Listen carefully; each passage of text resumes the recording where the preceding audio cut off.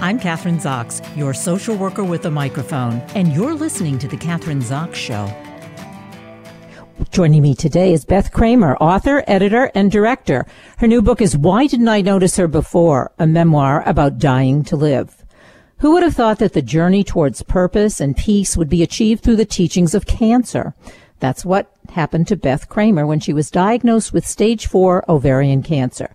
It shook her free from the prison of obsession and depression. Her memoir is an achingly beautiful story of a bright, wise, and vulnerable woman who can't shed her demons until she received a death sentence. We identify with her conflict, and as the words come rushing off the page, we find ourselves laughing and crying in the same sentence. She's a highly recognizable editorial work, includes campaigns for Clairol, Avon, Victoria's Secrets, New York Rangers, and many more. She's also a member of the New York Women in Film and Television. Welcome to the show. Nice to have you here, Beth. Thanks so much. Well, it is true about your book. I laughed and I cried, and I was reading it on my iPhone, so it wasn't easy to read, but it is a page turner. But I guess my first question is: what's the significance of the title? Why didn't I notice her before? Okay, first of all, fantastic. I'm so glad that you enjoyed the book. That's great. I had it was a sort of a last second name.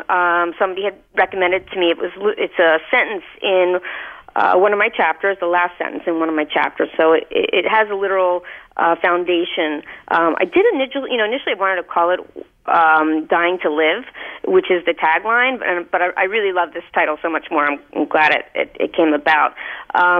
But literally, I was a cancer patient about 3 months after having a diagnosis, and I was curled up on the couch.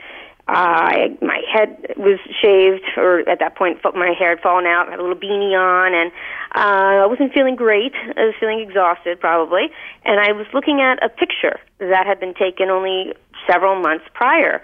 And it was startling. I saw this picture. It was of myself, and I had this long golden brown hair, and I had this sun-kissed face. It was a tan. It was summer. Had this big smile, and I just looked really healthy, and I looked happy. And I thought to myself, why didn't I ever notice her before? What happened? Well, you say that. It's interesting because, I'm a baby boomer, not having been diagnosed with cancer, but I was looking at photographs of myself 10 or 15 years ago, and that's exactly what I thought. Why didn't I notice you before with my long hair and, perfect skin? And so there was sort of an, identifying with what you say. It is a shame. Right? They say, and I'm not, youth is wasted on the young. Maybe that's true, but I think it just says so much about how we're so hard on ourselves and we don't notice how much we have going on when we have it going on, Yeah.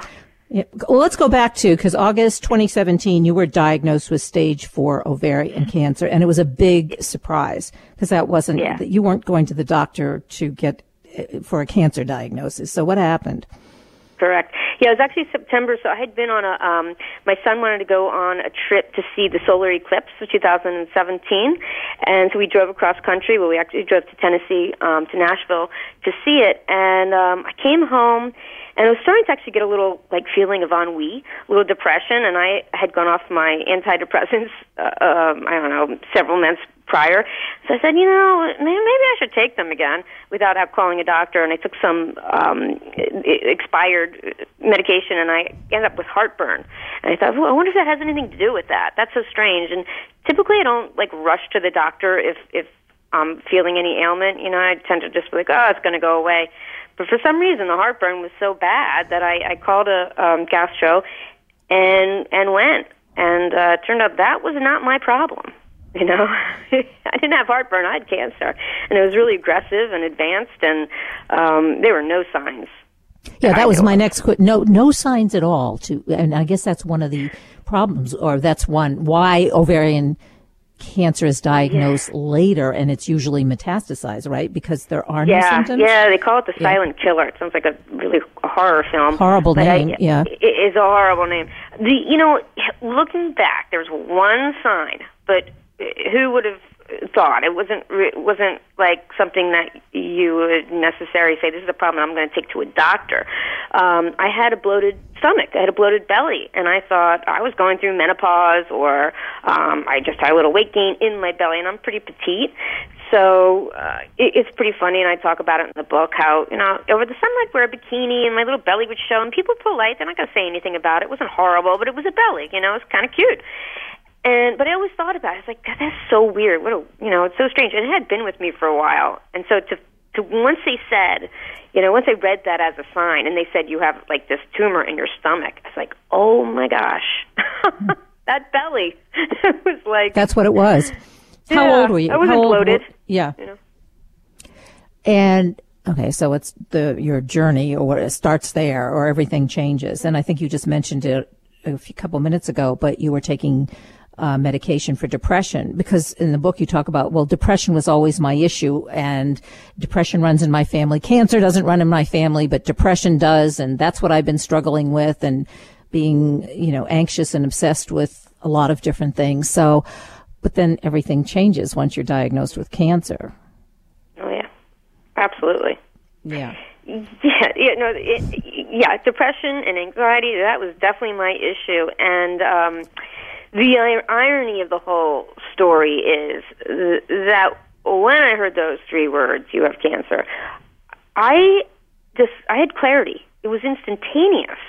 And I had been searching for clarity for, I'd say, almost 7 years. I mean, everywhere. I was searching everywhere in the most unlikely places, things I'd never even heard of, just sort of mind-body treatments.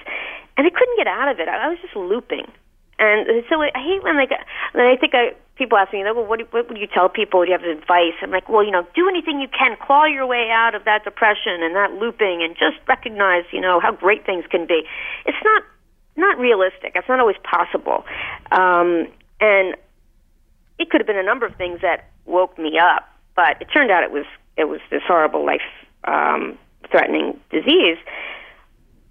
But it did. It brought me out of my depression, and it gave me a second chance in many ways. But your depression, and just sticking with that for a few minutes, is that you had an experience of, you had an abortion, and 7 years before you were diagnosed with the ovarian cancer, but that was something you had struggled with. You never really were able to, just to be able to accept it, I guess, and accept that choice or that decision. So, talk to us about that a little bit. Yeah, I couldn't. And I spent so long trying to fix it, as if it could be fixed. And it was a regret. It just shook my world. It really untethered me, and I couldn't get back to the person that I was. I thought, I was pretty independent. I had all these aspirations. I had a beautiful son and a beautiful husband. But when I had that loss, I just questioned myself. I questioned all my choices and my choices for the future. I just lost trust in myself, and I gave up on myself in a very big way. And it just became all-encompassing. So through the termination, I felt like I'd given, there was so much more love that I could have given and received, and I couldn't picture a future without it. I just so irrevocably just damaged my life somehow. And I'm look, still have a woman's right to choose. I'm very, I stand behind that. So I don't want to give anybody the impression that that's not who I am or how I feel. But for me personally, it rocked my world, and I spent a very good long time punishing myself. Including trying to get pregnant again. Yes, I did. And I've never been so ambivalent, strangely enough, so I would go and try. I was going through IVF, and I was using an egg donor. I was in all kinds of, they didn't have to be crazy, but I made them crazy. It's it was all wrapped up in my neurosis, and I'd go to bed thinking, I'm going to do this, I'm going to go through and it's laborious. It's a very difficult thing to go through, to put your body through. And I'd go for it, and then I'd stop abruptly. And then I would do it again, and then I'd stop abruptly. So I really didn't have a very clear vision of what it was that I was trying to fix or what I wanted. I just knew I made a mistake and thought I was going to fall off the edge of the earth unless I had another kid. you know. And I guess in the end, it's towards the end of your book, you talk about that because you have your son Noah. That really, it was more of a Noah that you wanted. That he's really, I mean, that everything that, and yeah, he's 1,000 people wrapped up into one. He's a really incredible, intelligent, funny, witty, sensitive, deep person. So you're diagnosed with cancer, and you got husband, Todd, son, mother, sisters. You have a lot of support, but a lot of people who are going through a lot of pain also experiencing that diagnosis. But yeah. And so in terms of the support, because you kind of did it in a different way, you decided to have your surgery at Hopkins, say, rather than Memorial Sloan Kettering, and you are in New York, or in the New Paltz, I guess. But right, no. Yeah. So you chose your sisters and your mother to take care of you at the hospital, and not necessarily your husband, but he took care of your son. Okay. I've said enough. Yeah. It's a story of Little Women revisited. My sisters and my mom, they're such wonderful characters. I mean, they truly are amazing. I didn't have a choice in many ways. They scooped me up. And, I'm close to Sloan Kettering, but if I did it there, I would have had 4 women in my home sleeping in bed with me. They're very protective, and they're so wonderful. And but that could have been a nightmare in and of itself. It would have. It's been a little complicated, you know. And also, I didn't want my life being lived out, this particular life, this cancer life being lived out in front of my son and my husband. Nobody knows me better than my sisters. I mean, I like to think I share a lot with my husband. We know each other very well and our foibles and all of that. But there's nothing like sisters. And I get so many comments, actually, from readers about how remarkable our bond is and how they're moved by our relationship. And it's true. We're very tight knit, and it was a good choice. I mean, I didn't think, I had questions. Oh, John Hopkins, it's not really. Am I having the best care? Is it the best doctors? But it's not. It wasn't about that. You'll always hear, your treatment and your response to treatment is always best when you're surrounded by those that love you and care for you. And they were able to do it in a different way than my husband would, who basically always treated me like I didn't have cancer. So, I'd come home, I'd do the dishes, in a good way. I don't mean to, that's not like a negative thing, but, they're, I don't know, they just really took care of me. And I'm the youngest, and they could see me in that way, and I didn't have to pretend that I was feeling great if I weren't. Yeah. Well, they're women too. They they have ovaries. They understand, but no, they're great. I was just thinking, the other day I did a reading. My sister hosted this reading, and I had a lot of people there. It's a pretty big audience, and it was such a family affair, down to them helping me figure out which stories I should read, and then at the end, when they had questions, they were like the ones fielding the answer, fielding the questions. And I think they're very much a big part of the book, and I just feel very lucky. I think they like it and they appreciate it, and they have every right to take some ownership over it because they were such a big part of it. Beth, what about when you were diagnosed? And you asked some, straightforward questions like, how long do I have to live? Because I know that all my friends, and there are many, and colleagues who have been diagnosed with cancer, I mean, that's the first question they ask. And that's kind of sometimes the first question that doctors dodge. They don't really want to say, even though they may have an idea. So you really pressed it. And, what in terms of... I did. I always heard stories where doctors told people, oh, you only have 6 months to live, and then they go and change hospitals.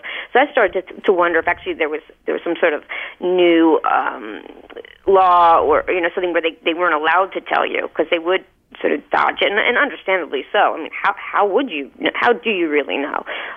So many things can happen. I don't know. I think when people first get diagnosed, I think a lot of people, they go right to fear and anger. And I didn't. I had this strange, I don't know. I was really curious about it. I was really curious about the cancer. And I did want to know, I'm not even sure why, except for that it gave me a certain, sense of urgency of God, well, if I don't have a long time to live, I can stop worrying about all the things that, all the expectations I hold for myself and all this fear that I've been, having. And I no longer have to regret the abortion because it was never meant to be, and look what would have happened. I think if I'm answering the question the way you intended it, it's I wanted to just live, and I wanted to hear almost like, you don't have a lot of time, you might as well just live, and live happy and be in the moment. It was just sort of a reminder, and cancer is that for me all the time now. It's the threat, it's the reminder that this is the moment. Do you wake up every morning and think this is the moment? From the moment that you wake up? No, I don't. I don't. Well, at first it was easier, and because it felt like that. But now the longer I live, and I'm like outlasting myself already, it's like I start to feel myself, start to, like, the thoughts of having to, write that next book or make the right choice. It's starting to trickle back in, and I'm like, wait a minute, maybe you should reread your book. I think I'm just living, but I don't wake up with the fear and the anxiety I used to have. That's no longer there, and that's remarkable to me. I mean, with the depression before the cancer, I would wake up and have moments of like, how am I going to get through this day? Like, just put one step forward, in front of the other. And that really has vanished, I have to say. So everything has evolved. It sounds like anyway. Your responses, the changes in how you're responding evolve. And as you say, the longer you live, it becomes a memoir about dying to live, as you said in the title of the book, right? At first I wasn't ready to say that. That's for sure. Yeah. Like I didn't. At first, like the first year, I battled, it sounds strange, and I felt guilty for it, because you said before, like, you have so many family members that love you, and they were feeling this loss too, and the threat of this illness, and how scary it was. I almost, I feel guilty for saying I held on to it. Like, I wasn't ready to have a clean CAT scan, almost as if, like, I knew it would happen. It was just a matter of time. But I wasn't ready because I didn't feel like I'd learned my lessons yet. Like, I didn't trust that this new spirituality was real. Like, wouldn't it be just moments later that I'd slip back into the old habits that I had if I was suddenly free and cured of this illness? It's like every transfusion I go to is like, yep, you see, you deserve this, I don't know. I just feel like I felt a little bad for holding on to the illness as if it was a teacher.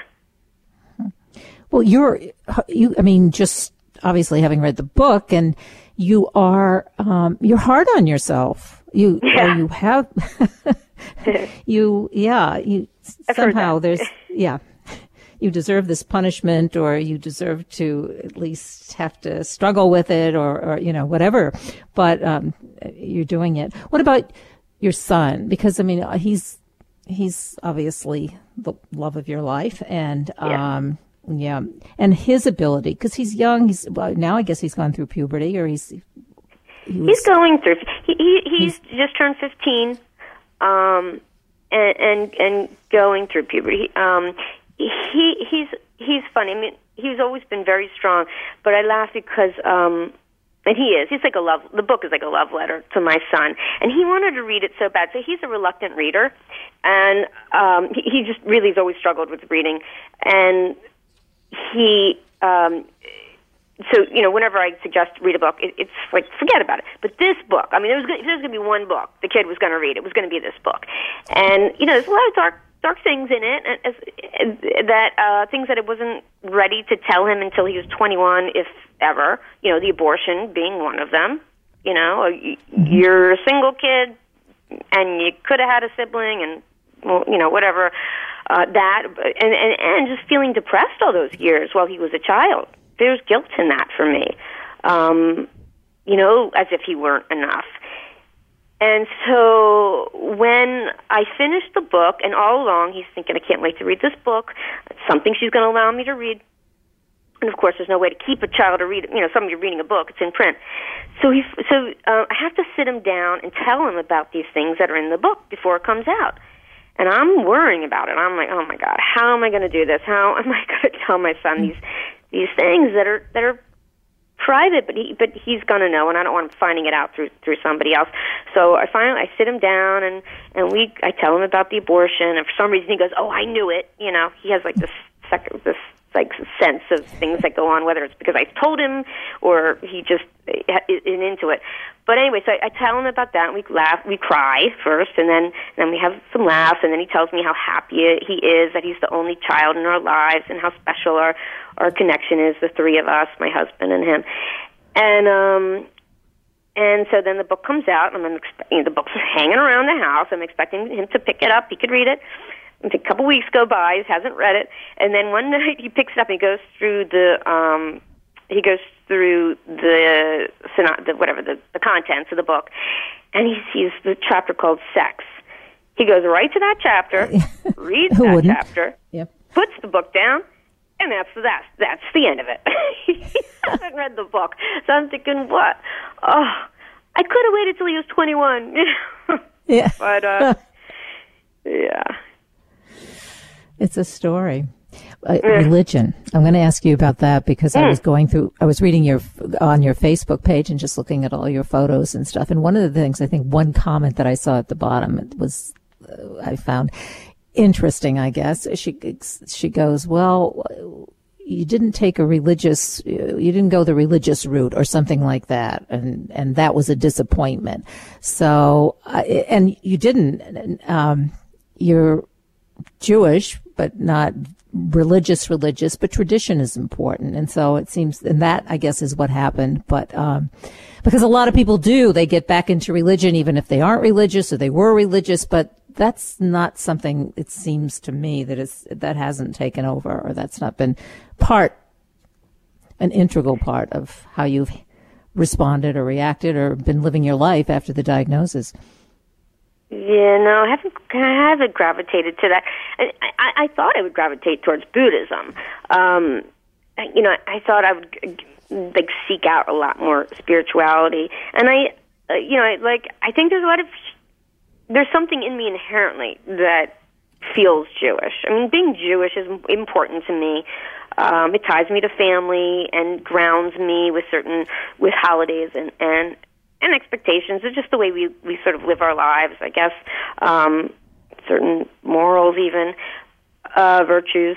But no, and I don't know. I'm not on my deathbed. It's like when I get really close to death, when it comes time that I have to say goodbye, and I wonder what I'll need. I don't know exactly what I'll need, but there's something I wanted to pass down to my son, certainly as far as Judaism goes, because it's a place of home. I don't know.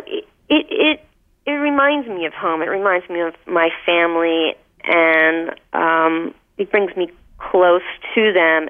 And so I want my son to be part of that and have that same feeling about Judaism. But yeah, I guess as far as my seeking acceptance in death and dying and having cancer, I haven't gone towards any particular into my religion for the answers. Yeah. And Judaism doesn't have a lot of answers. They just have a lot of questions. We don't have. I'm also Jewish, but the afterlife and all that stuff in heaven and hell, we don't really get into that. It's in the we live in the present, but. Religion, it seems to me, you could substitute the word family. That's really what it's all about. We only have a couple minutes left. I have to say that your book is so honest, and I do recommend the book. You can get it at bookstores everywhere. We only have a couple minutes left, so give us some websites. Amazon has been become the go-to place. I don't know how I feel about that, but it's definitely on Amazon and Barnes and Noble, and in Kindle and paperback. Okay, so what words do you have? A minute left. let's have a closing statement. What would you say to us? I mean, okay. Yeah. It's always my heart. That's always the hardest question. Yeah, I know. I think it's to take chances.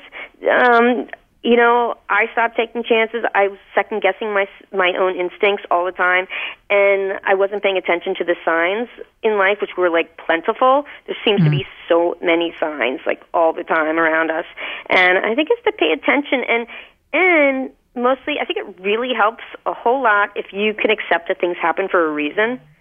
Had I only done that 7 years prior, didn't seem like an opportunity. But if you can accept that things happen for a reason and just move on, and that can help you stay in the moment. Yeah, that's well said. Things do happen for a reason. I think that, and the other part of what you're saying is really pay attention, be aware. That's what I got from your book. Be aware of what's happening now, just in all arenas of your life. Stop worrying about what's going to happen. It's not just a cancer book, as I say, Yeah, not at all. Yeah, it's not just, you don't know what's going to happen in the future anyway, but we spend a lot of time. That's funny because nobody does, right? I don't even know as a writer, so we're all living it. It's going to be a surprise to me. Exactly. Yeah. Okay, Beth Cramer. Why didn't I notice her before? Her new book, a memoir about dying to live. Thanks so much for being on the show today. Thank you so much. It was such a pleasure talking with you. Great to talk to you. I'm Kathryn Zox, your social worker with a microphone, and you've been listening to The Kathryn Zox Show.